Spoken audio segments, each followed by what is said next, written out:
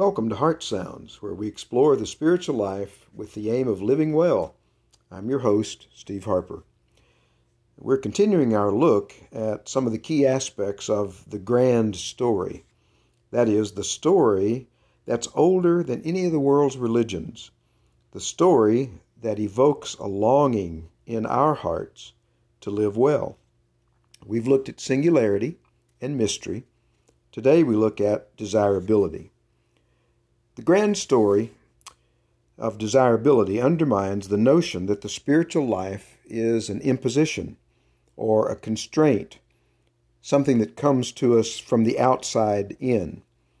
Quite the contrary, the grand story teaches us that living from the heart is the deepest longing of our life. Now, this shouldn't really surprise us. No one sets out to live badly. I really believe that. I picked it up in some ways from John Lewis, who told about being trained in the civil rights movement when he faced opposition. They were told to think of their opponents as babies, because once upon a time, even though they might have a fire hose or a baton in their hand and were working violently, there was a time when that baby crawled around on the floor and played with toys and wasn't thinking at all about racist things. It was John Lewis's way of remembering that no one sets out to live badly. I think that's a good principle in the spiritual life as well. Of course, we can get sidetracked into false desires, and some of those become very harmful, but that doesn't negate the fact that down there somewhere, at some layer, maybe covered over by all sorts of stuff, we still want, desire, and long to live well. So, in the grand story, desirability is one of the key aspects.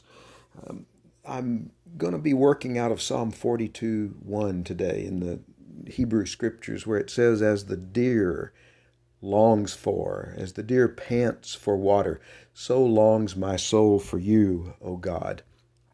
In the book of Job, chapter 12, verse 7, we're told, let the animals teach you. And that's why I want to step out of the human domain today and think about the animals, to think about the deer. Deer have been around for 10 to 20 million years, we're told, probably beginning somewhere in Mongolia and then expanding out across the earth. Let the animals teach you. Our ancient ancestors in faith understood the revelation of nature, calling it the first Bible. And so today we want to look at the deer. Jeannie and I have been looking at our cats and learning things from them as they grow older. Today we look at the deer and see some key aspects about what it means for the spiritual life to be desirable. Well, the first thing it is it's natural. Deers drink naturally. As the deer pants for the water, they do that naturally, don't they? It's built in to who they are. And in fact, what we discover in the deer is that desirability is a natural response to an inward impulse. Deer notice, don't they, when they're thirsty? They notice when they're hungry. We do too, actually, don't we? We can look at a clock and see that it's about time to eat a meal, but we tend to eat on a more natural cycle than a clock.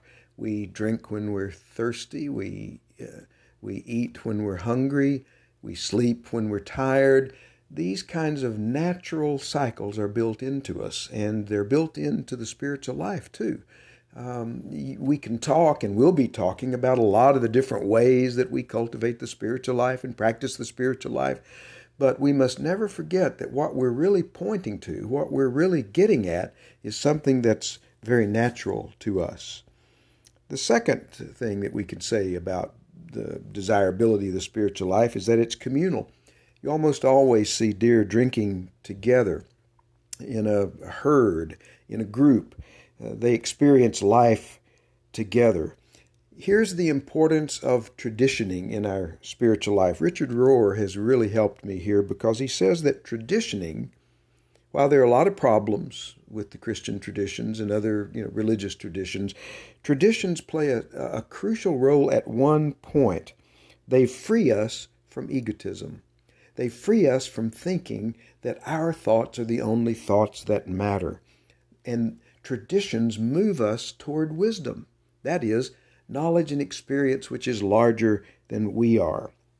So the desirability of the spiritual life is that we experience life together, that we are teachers and students to one another, that we learn and grow as we relate to one another, pick each other's brains, whatever you want to call it. The desirability of the spiritual life is the desire to not isolate ourselves in some kind of a holy, solitary spirituality, but to bring ourselves into a community of love and compassion and wisdom.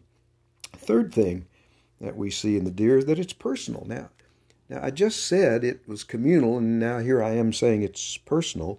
But what I mean here in personal is that the deer drink differently. If you watch a group of deer drinking, or elephants, or whatever it may be, they don't all drink the same. Some stay firmly on the shore and kind of, reach their necks out into the water. Others drink standing in the water.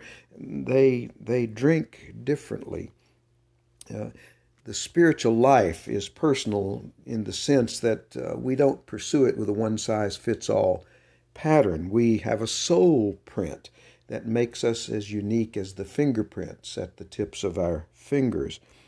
This is where we take the wisdom of the community and we apply it to the individual lives and circumstances that we have. Parker Palmer calls it "Let Your Life Speak." I'm going to reference his book on the Heart Sounds page today because it's so in tune with what we're looking at today. The spiritual life is personal. Deer drinking remind us of that. Fourth thing is that it's perpetual. You can see deer coming to drink day after day after day. They have their times of the day when they do this. It's a recurring cycle, and they drink in every stage of life. You don't just drink when you're a young deer or a middle-aged deer. The old deer come to drink water too. Spirituality has its seasons, and one of the invitations, although it's a challenge, one of the invitations is to drink in the particular season of life that we're in and to cultivate our spiritual life at the age and stage that we are living in. The spiritual life is our deepest desire, not imposed upon us, but arising out of us from the depths of our hearts. As this episode of Heart Sounds draws to a close, I want to thank you for listening today, and I hope that what you've heard has been helpful. If you know of others who would benefit from what we're sharing in this series, please tell them about it so that they can connect to Heart Sounds. Remember the Heart Sounds Facebook page where I support and resource these audio podcasts, and it also gives you a place to interact with me by sharing your experiences or asking your questions. Be on the lookout for the next Heart Sounds episode. It's coming soon.